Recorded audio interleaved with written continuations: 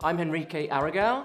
Welcome to this Freshworks masterclass on happiness and team management. G2.com is the world's largest business-to-business software marketplace. We're powered by more than 1 million reviews from real users reviewing software. We have more than 5 million people every month that come to G2 to research and buy software, and then we work with software companies to help them connect with and sell to these individuals. I think at the core of great sales cultures, what you really feel is trust. We also feel like it's okay to fail, it's okay to try new things. We've all heard it before, right? The whole, bravados and hitting your goals is what matters. I've seen great sales cultures develop this sense of collective consciousness, which is a term developed by a philosopher called Emile Durkheim. But what it talks about is that in the future, teams are going to be more distributed in terms of how decisions are made. People need to feel empowered to make decisions. People need to be comfortable to make mistakes and to try new things. We need to be adaptable. We need to be flexible. My experience has been mixed. I've been at companies where we have put people analytics in place to measure people against competency models. If we ever attempt to make everyone as similar as possible to a particular model, we're just fooling ourselves. When I have seen people analytics work, however, that's when we've tried to measure how are they feeling about their work, how are they feeling about their team, how are they feeling about themselves. And I think that's where people analytics can be really powerful. I believe that as leaders, we have a duty of care to help everyone in our teams. Potential is not something that some people have and some people don't have. Everyone has got potential. The thing is, as a leader, your job is to figure out whether at a moment in time an individual has got momentum.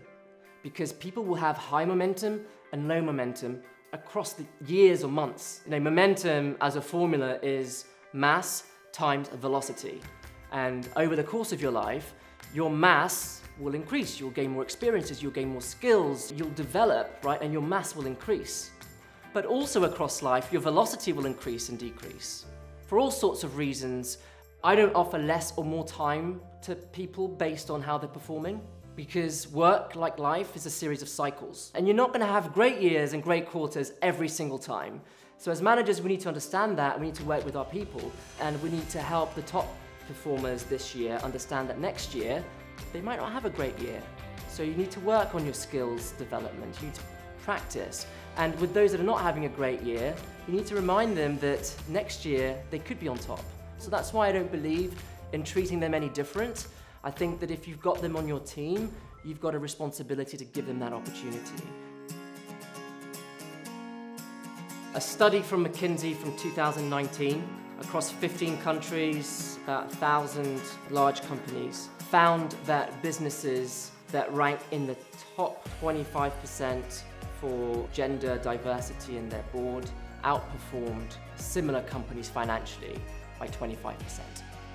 When you look at companies in the top quartile for ethnic diversity, the percentage by which those companies in the top 25 outperform the other companies rises from 25% to 36%. Whether it's diversity of gender, ethnicity, religion, sexual orientation, things like emotional intelligence, adaptability, diversity of experience and creativity, they are going to be the most important things to dictate success. And if you're not making efforts to have that kind of representation, that kind of inclusion in your teams and in your business, you will fall behind. So it's never been more important for leaders to seek out diverse teams. What I think is really important for sales leaders to understand about seeking out diverse candidates is that it's not easy. Most of the time, we're looking for someone with 5 years experience, with knowledge in your particular solution, industry experience, 3 languages, and then on top of that, you want to also include diversity. So my recommendation is start with your network, right? Before you go off and look for candidates in your network, take a step back and actually make your network more diverse.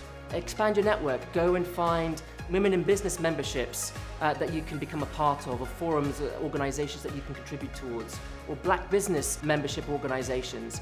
And really start off by expanding your network first, make your network more diverse, and then that will make it easier for you to reach out when you are hiring to a more diverse pool of candidates. That's what's worked really well for me, and that's one thing that I recommend for other leaders as well. I do think that non-monetary rewards work extremely well. And the reason why they work so well is because it allows us to connect with people at a higher need. Here at G2, our entire values system has been built off of Maslow's hierarchy of needs. And so for those who don't know, it's a hierarchy of 5 tiers, all the way down from your basic necessities of safety, warmth, food, through to belonging, through to prestige, through to self-actualization.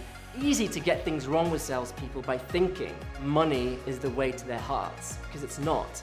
Once those basic needs are met, it's feelings of belonging, it's feelings of love, feelings of a shared sense of purpose that really creates that connection and that bond. Great companies and great leaders, they should really give their employees an opportunity not only to fulfill their basic needs, but also feel appreciated, to feel safe and to feel like they belong. And I think that one of the reasons why a lot of sales leaders don't do enough of it is because it's not easy, right? In the end of the day, you have to give a damn. You really have to care about building relationships with people, and throwing money at people tends to be the easy option. But when you really care about building that connection and making people feel connected to you and connected to the purpose of the business, that's when you go beyond non-monetary needs and into things like gifts and experiences and showing that you care.